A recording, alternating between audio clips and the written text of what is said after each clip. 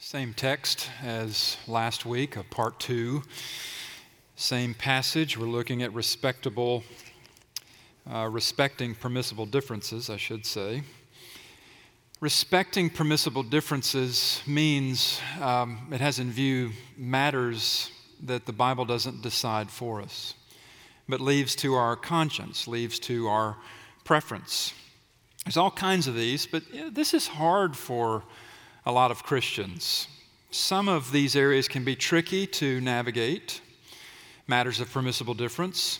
And at times there are dangers in some of these matters where we agree to disagree, and we can find our love threatened or challenged. By and large, permissible differences are areas where we find our love for another tested. Can we still walk through permissible differences together, or do we have to, in the words of one author, drive the compromisers from our fortresses to die on their slippery slopes? It's really well put. As a fellow Canadian, Sheila put it that way, actually, as an article by a Canadian. Maybe your views on this or that matter. We all have views on things, opinions, practices. We draw our lines here. Somebody draws them in a little tighter. We draw them a little larger.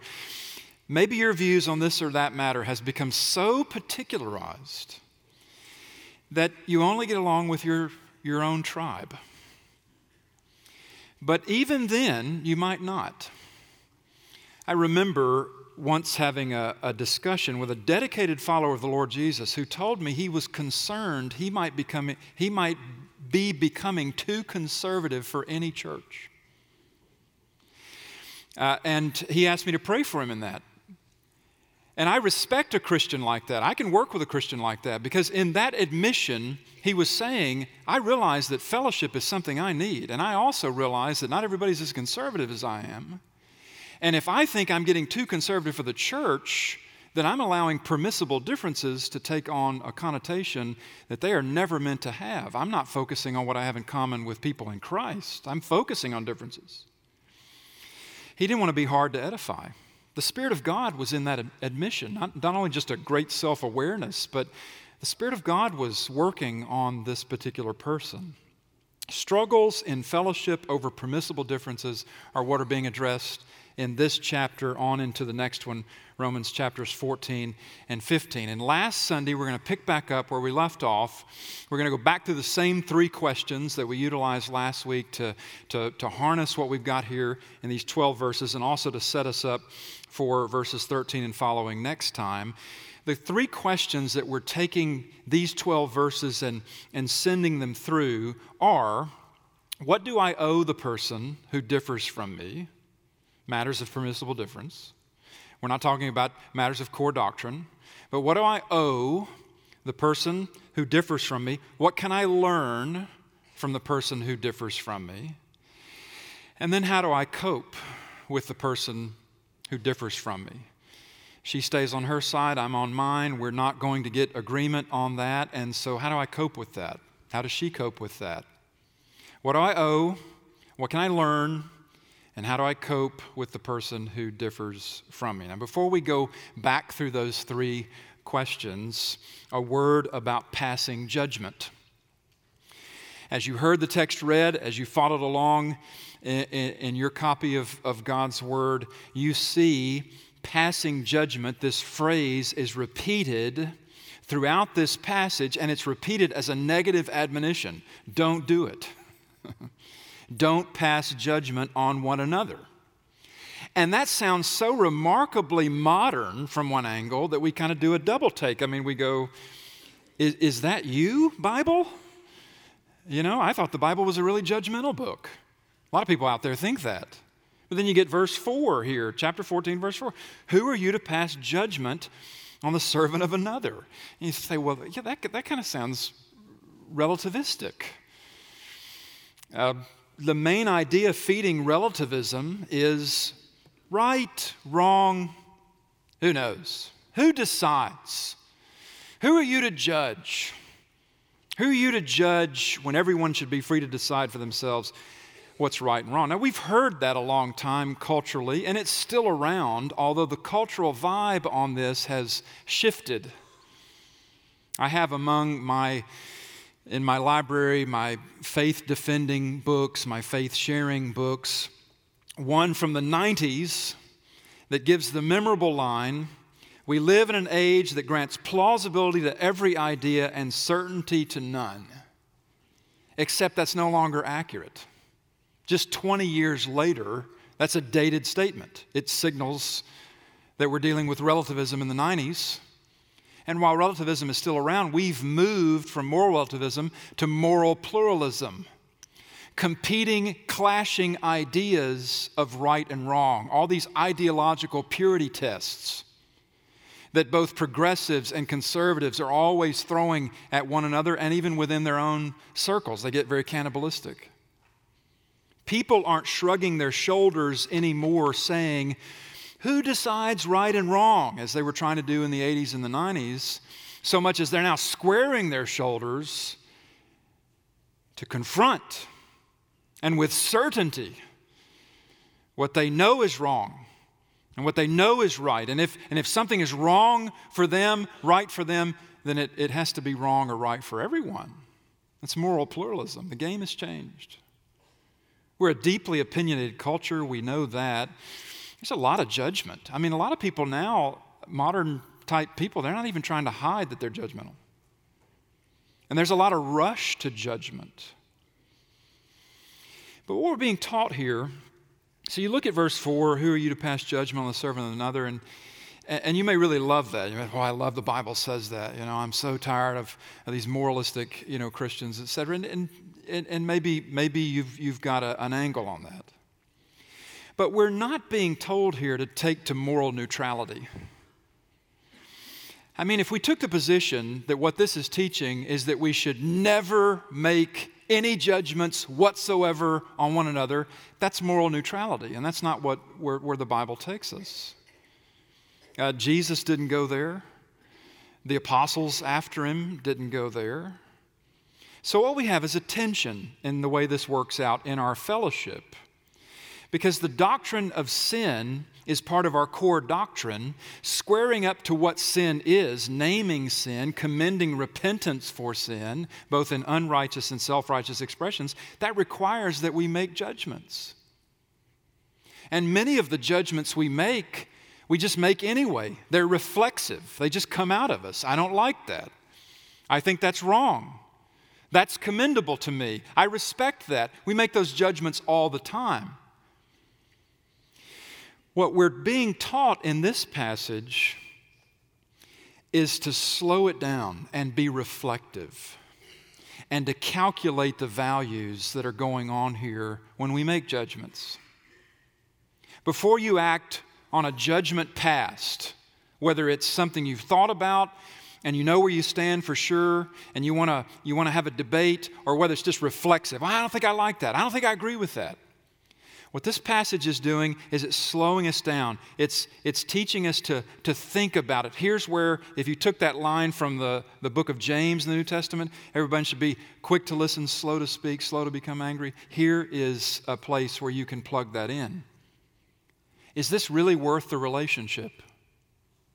When it comes to permissible differences, you'll find plenty of people who've separated themselves over permissible differences. A lot of the factions that happen in the body of Christ are over permissible differences, not matters of core doctrine.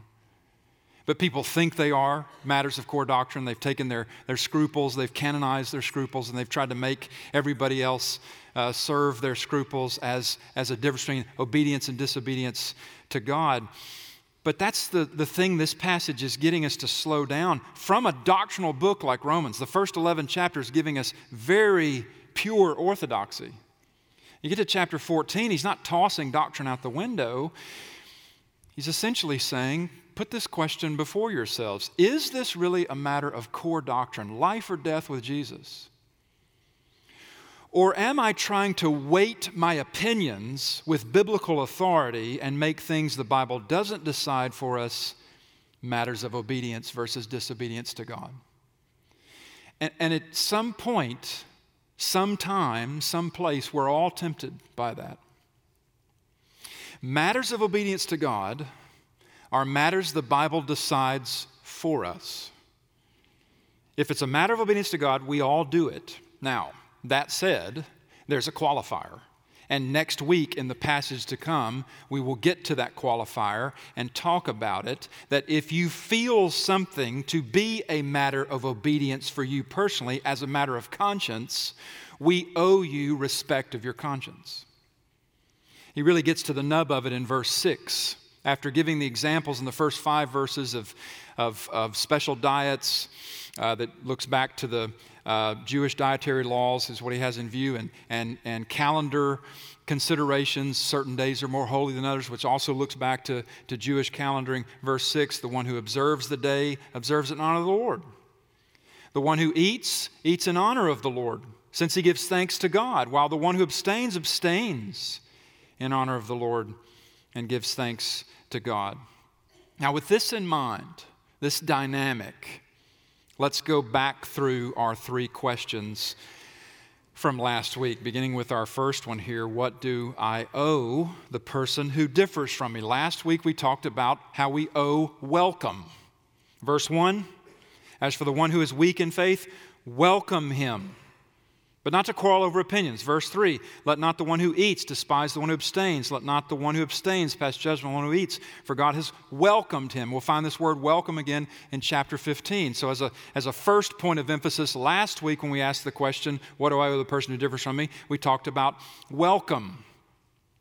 And that welcome is not just the greeting we pass to one another coming in the door of church. It's a practiced inclusion that seeks to close whatever distance and differences that we find among one another, seeks to close the relational distance that a difference can often set, as much as it depends on us. So that was last week. We talked about welcome. This week, in answer to this question, what do we owe? Look at verse 3. Let not the one who eats despise the one who abstains. There it is. Let not the one who eats despise the one who abstains. Verse 3, and let not the one who abstains pass judgment on the one who eats, for God has welcomed him. Don't despise the one on the other side of a permissible difference. Put this with verse 6 again. The one who observes a day, observes it on the Lord. The one who eats it on the Lord, gives thanks to God, while the one who abstains does the same thing. Abstains in honor of the Lord and also gives thanks to God. What I'm going to call it this week is convictional kindness. What we owe one another is convictional kindness. I got the word from Russell Moore. I heard him give a lecture on this down at Beeson. It's a really good way of putting it. You could also say generosity of spirit. By convictional kindness, we mean generosity of spirit. Either way, what we're getting at is this. Looking at verses 3 and 6, note how verse 6 runs in particularly. Do I really want to demean something that a fellow believer praises God from? Do I really want to demean something that a fellow believer praises God with? Do I want to wither someone's gratitude to God before it blooms? G.K. Chesterton once had a very powerful observation along these lines. He said, idolatry is committed not just by setting up false gods, but also by setting up false devils. Think about that. Idolatry is committed not merely by setting up false gods, but also by setting up false devils. And so I think, as I often want to turn things inward on my direction, I think about Bible teachers that I've poor-mouthed because they didn't slice the pie exactly like I did. I think about evangelical movements that I've rolled my eyes at. Oh gosh, do we all have to show up to this now? Do we all have to be behind this thing? I think of organizations that I've considered and consider still embarrassing to the church. And yes, some of them were flashes in the pan, but while they burned bright, and they warmed and fired up many for the cause of Christ. And that's something I can rejoice in. Just because I don't get warmed by that fire doesn't mean other Christians can't. And what was I trying to do when I was dousing water on it? I was trying to prop myself up by creating a devil.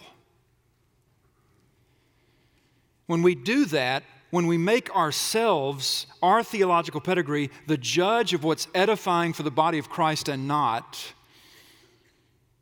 then we lose sight that the kingdom is so much bigger than you and me. See, if you want to say, for instance, let's take the old Arminianism, Calvinism debate. If you want to say, for instance, Arminians aren't real Christians, they're heretics. Or if you want to say Calvinism is garbage, this text says to us, who are you to say that? Doesn't each position, look at the language in verse 4, doesn't each position stand or fall before a master who is not you? Don't Christians take both places and serve and praise Christ from them? Of course they do. Verse 4, who are you to pass judgment on the servant of another? It's before his own master he stands or falls, and he will be upheld. For the Lord is able to make him stand. Look down verses 7 through 9.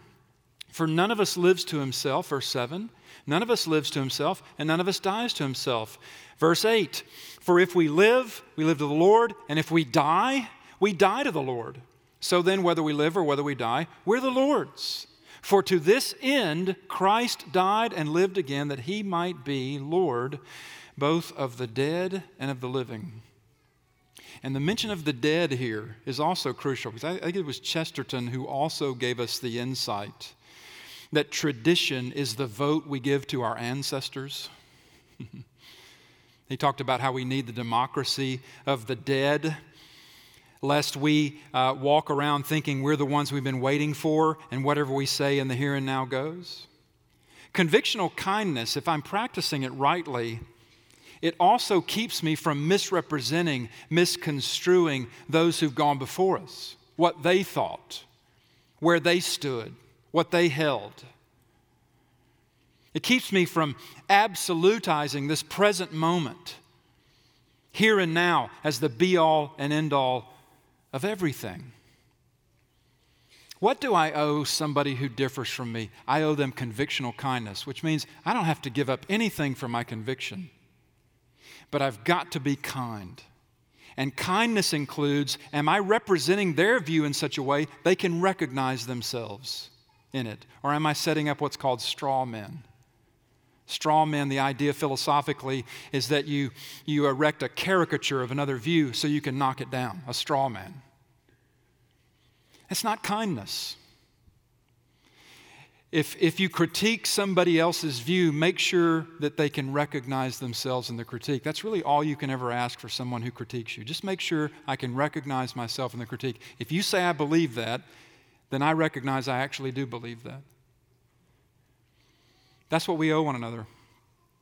Last week, welcome. This week, convictional kindness. Second question from last week, what can I learn from those who differ from me? I don't think that I can emphasize the second question enough.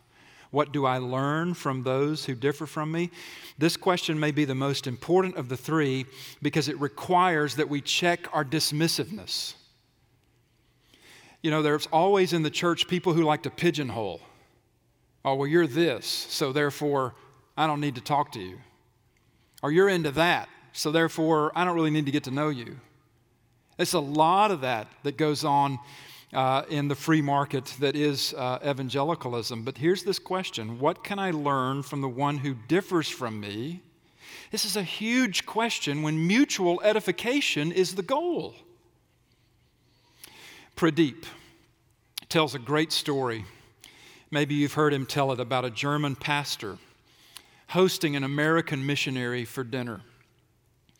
They sat down at table in the pastor's home. A beer was placed before the American missionary, who was a teetotaler. He did not drink alcohol. He was bound by his mission organization not to drink alcohol. In fact, as it was an organization that required that of their missionaries. And so he said, as soon as the beer was placed, he looked at the pastor and he said, "Oh, I'm sorry. I cannot drink this, to which the pastor bowed his head to thank God for the meal, and the first words out of his mouth were, Lord, I thank you that you made me German.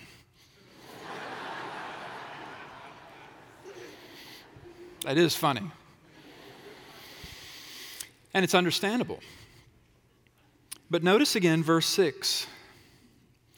We thank God for what we believe He permits us. If it's a freedom, if my conscience is free, if my preferences are set there, if I believe the Lord allows this and so I engage it, well, in doing so, I thank Him for that.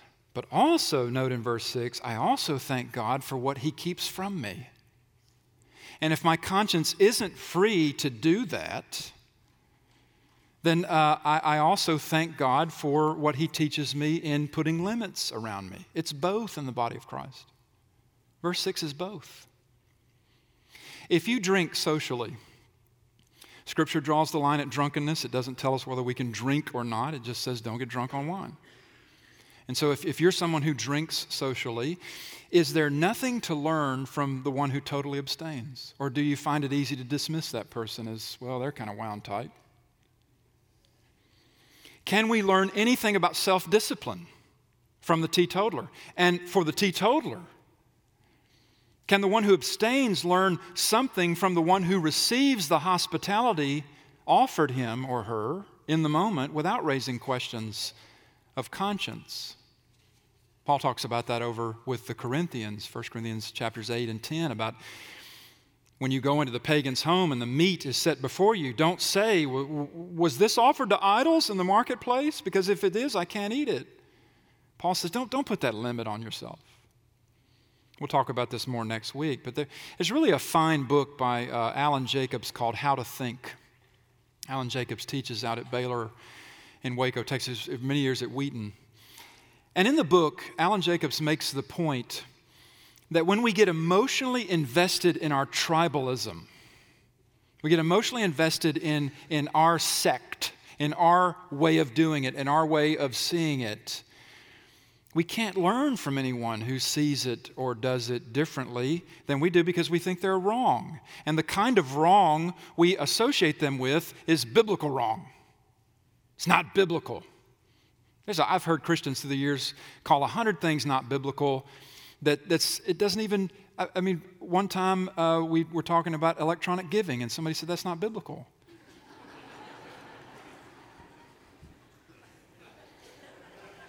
I don't think electricity is biblical either, but we wired the church with electricity.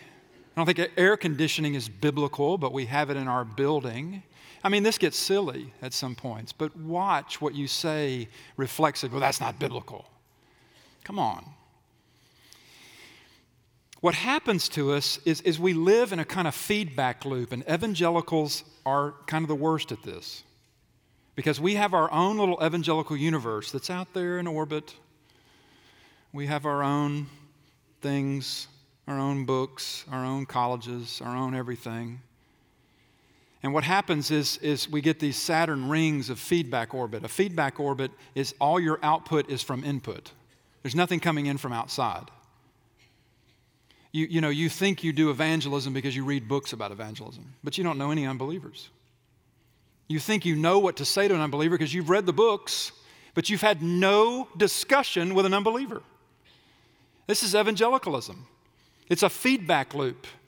And what happens in a feedback loop is I keep reinforcing what I believe and practice and know, and I'm just around people all the time who believe and practice and know the same things that I do. And so in a feedback loop, I'm really not reflecting. When something enters the feedback loop that seems foreign, like a little asteroid that comes into our little orbit, I refute, I go I've got a very nice pit bull. I attack. I react. It took me years to learn what I'm about to say. Years. That a sound theology is very personally securing. Show me someone who's always trying to argue their way, their point, their perspective. It needs to be this way. This is the way we should do it, not these other ways. These other Christians are wrong. It needs to be this way. And I'll show you somebody who's really insecure. The need to win arguments, to feel good about their beliefs. As I said last week, it's not that it is not, please don't hear me saying we need to keep our beliefs to ourselves.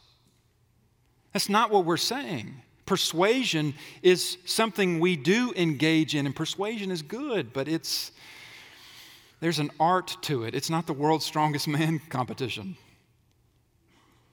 There's a charitableness to engaging with others with whom we differ. And look, I'm a repeat offender, unfortunately. I've got a record of not doing this in a charitable way, and I regret every one of those times. And I've tried to learn from them. This passage is actually telling us something very securing. And it's this, that if the lordship of Christ covers all permissible differences, and it does, if the end to which Jesus Christ lived and died and lives now is for drawing a people, a diverse people, to himself, and that is true as well, then God is not tolerating variety in his church. All these compromisers, wait till Judgment Day. You know? God is working conscientious variety into the body of Christ for our edification and for his glory. And glory, when you look at glory biblically, what it is, glory has to do with beauty and duty. The beauty in this context is harmony. When all the different parts of the body, we're not all hands, we're not all feet, we're not all shoulders, we're not all elbows, everybody's got their part. That's the analogy from 1 Corinthians 12. If the whole body was an eye, if the whole body was an ear, some of you are familiar with that, Paul taught that, used that imagery. The beauty of glorification in this passage is when the different parts of the body respect one another's consciences and preferences over permissible differences. Even if I can't go there, even if I have no interest in doing it or seeing it the way you do or see it, I can still learn from you. And I can probably learn from you more than I think I can. And if I do, that's beautiful. Jesus is beautifully glorified when I respect that he is the master before whom his people stand or fall. Not me or you, not us.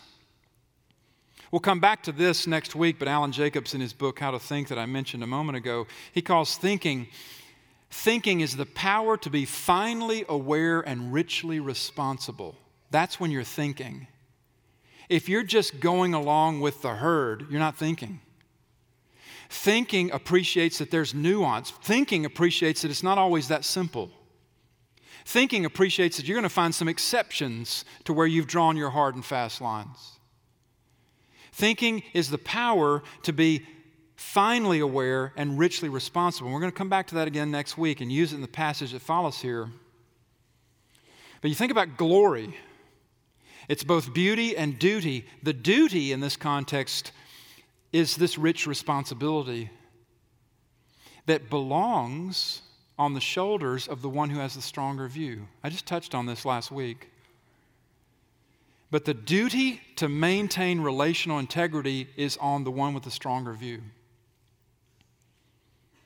The responsibility for maintaining relational integrity, according to this passage, belongs to the one who has the stronger position. But that, friends, evangelicals, countrymen, that is often precisely what we do not see.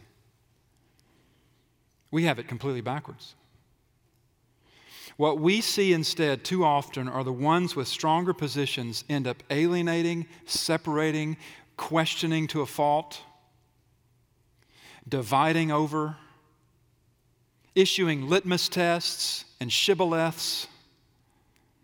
And they do so ironically thinking they're glorifying God, even though everything about the way they carry their views is unattractive, as well as irresponsible when it comes to keeping the peace.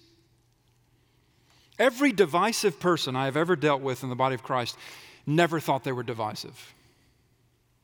They thought they were the guard at the gate for which through the Shekinah glory of God was passing. And we were all wrong.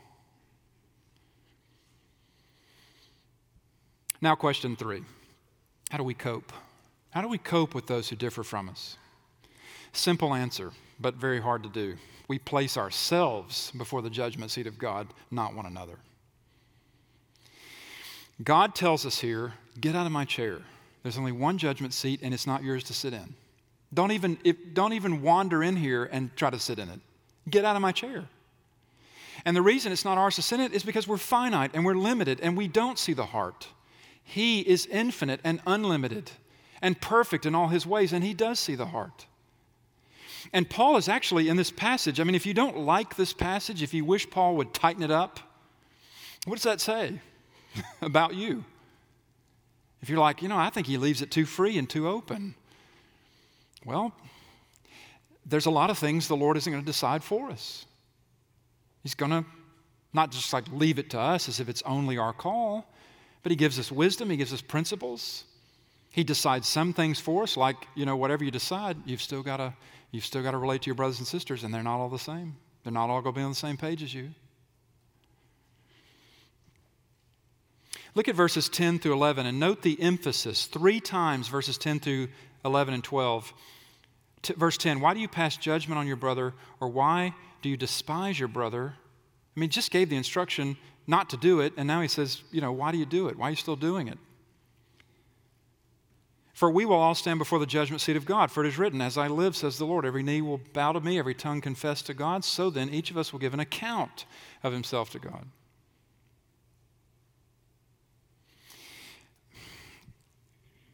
Look again at verse 10. Why do you pass judgment on your brother? Why do you despise your brother? Put another way, he's saying, how could it ever occur to us, those over whom God has lifted his condemnation, how does it ever occur to us to draw it back in and put it over someone else? Placing ourselves before the judgment seat of God this way I'm putting it is a form of preaching the gospel to ourselves. We keep ourselves mindful that the basis of anyone standing before God is Jesus died for me, not my scruples. And so, look, as mad as we might get with one another over permissible differences, and we do, people get mad over these things. They struggle. Our standing before God is what promotes peace. We'll see it next week down in verse 17. Verse 17, for the kingdom of God is not a matter of eating and drinking, but of righteousness and peace and joy in the Holy Spirit. Do you remember the parable of the unforgiving servant? It's in Matthew 18, parable Jesus told. Parable Jesus told in response to a question on forgiveness. But the interesting thing about that parable, the reason I thought of it in this context in Romans 14, is that parable involves a judgment seat, wherefrom incredible mercy is issued. In the parable of the unforgiving servant, there's a judgment seat, and yet mercy comes from it, completely unexpected in the context. But that's precisely what happens to us in Christ. Jesus in that parable is not just addressing the question of forgiveness, he's foreshadowing ultimate forgiveness, which is the removal of judgment. But in that parable, what does the one issued mercy do? If you know the story, you know. Resorts to judgment. No sooner has he shown mercy that he goes out and he finds somebody he's offended by and resorts to judging that person. And Jesus says to us, his followers, through that parable, that's the worst possible position you could put yourself in. To occupy yourself with judgment when from my judgment seat you've received mercy. This accounting of ourselves, verse 12. So then each of us will give an account of himself to God. I know what this looks like for unbelievers. I don't know exactly what this looks like for believers. The difference between us and unbelievers is that our sin has been judged and we're justified, never to be lost again. Our judgment already took place on the cross.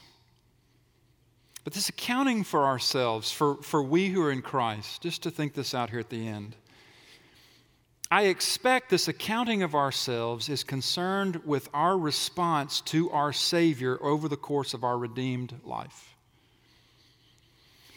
This accounting of ourselves to come is not answering for our sin. That's covered. I know it's not that because the gospel says it's not that.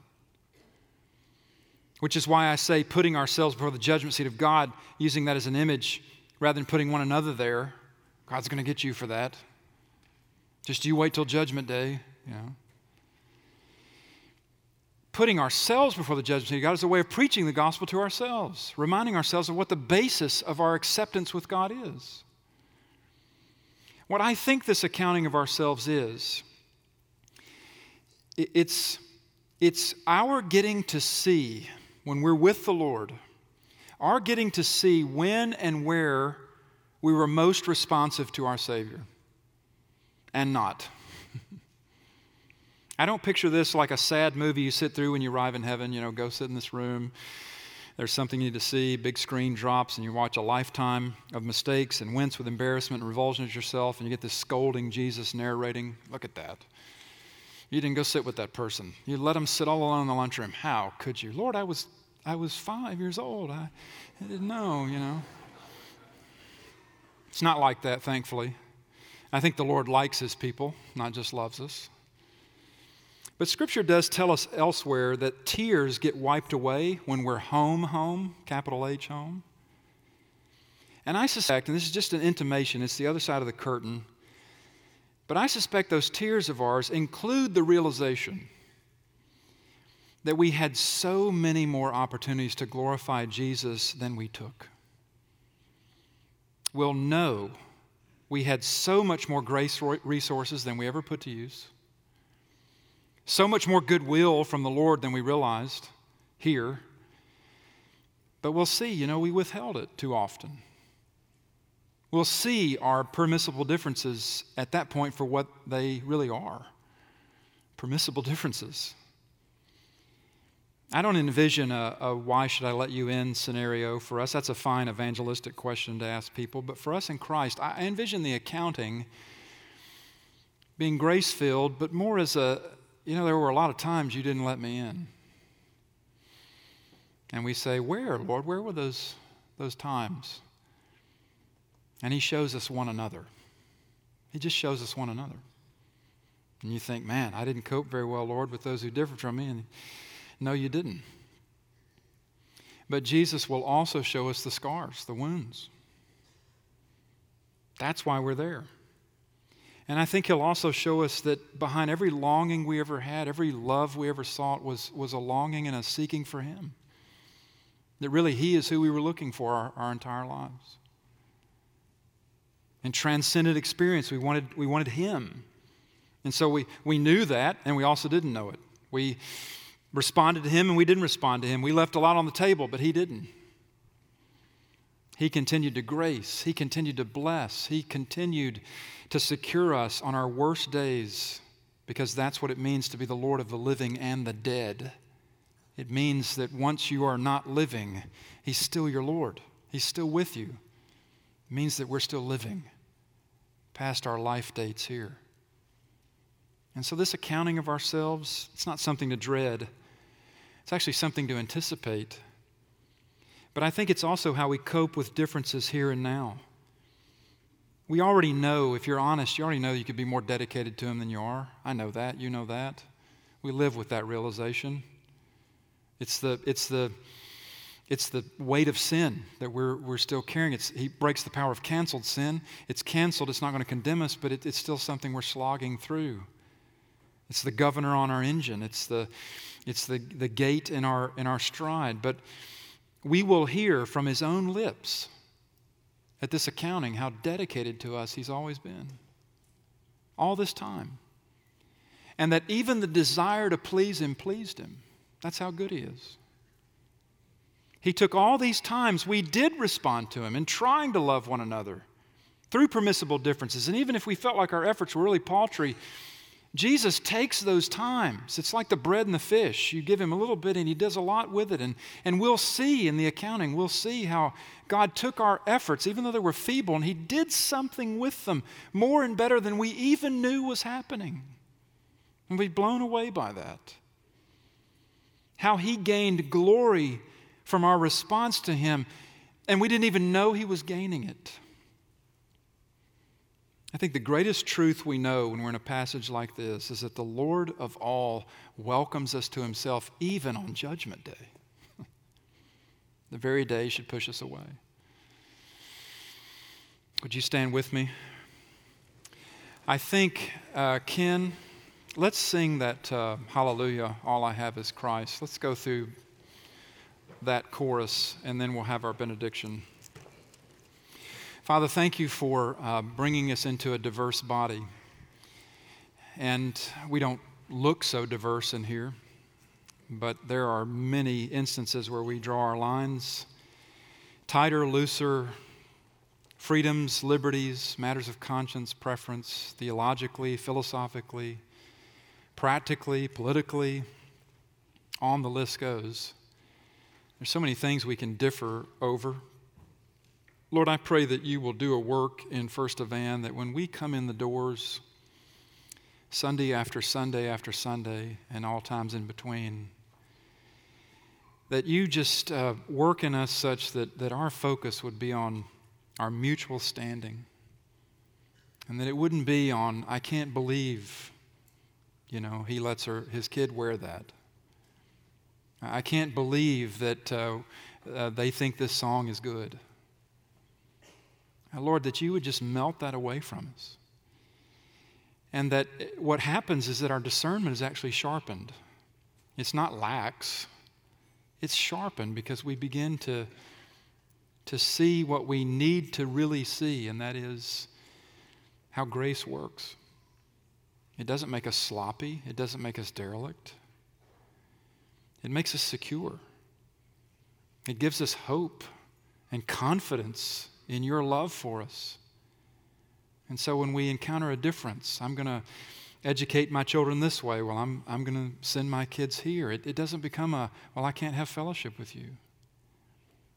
It becomes hey, I want to pray for your kids. They're going into a tough environment. And hey, I'm going to pray for you because you're going to have difficult days educating them there at home. And I want to pray that God uses this in your kids' life. That if that was our response to each other and it became known, I think people would beat the doors down, Lord, to get in here. Because they don't get that kind of acceptance, that kind of love anywhere else. And so let it not be latent in our midst. Make it something that begins to really move out from us. But it's none of us on the inside miss it. We pray this in Christ's name. Amen.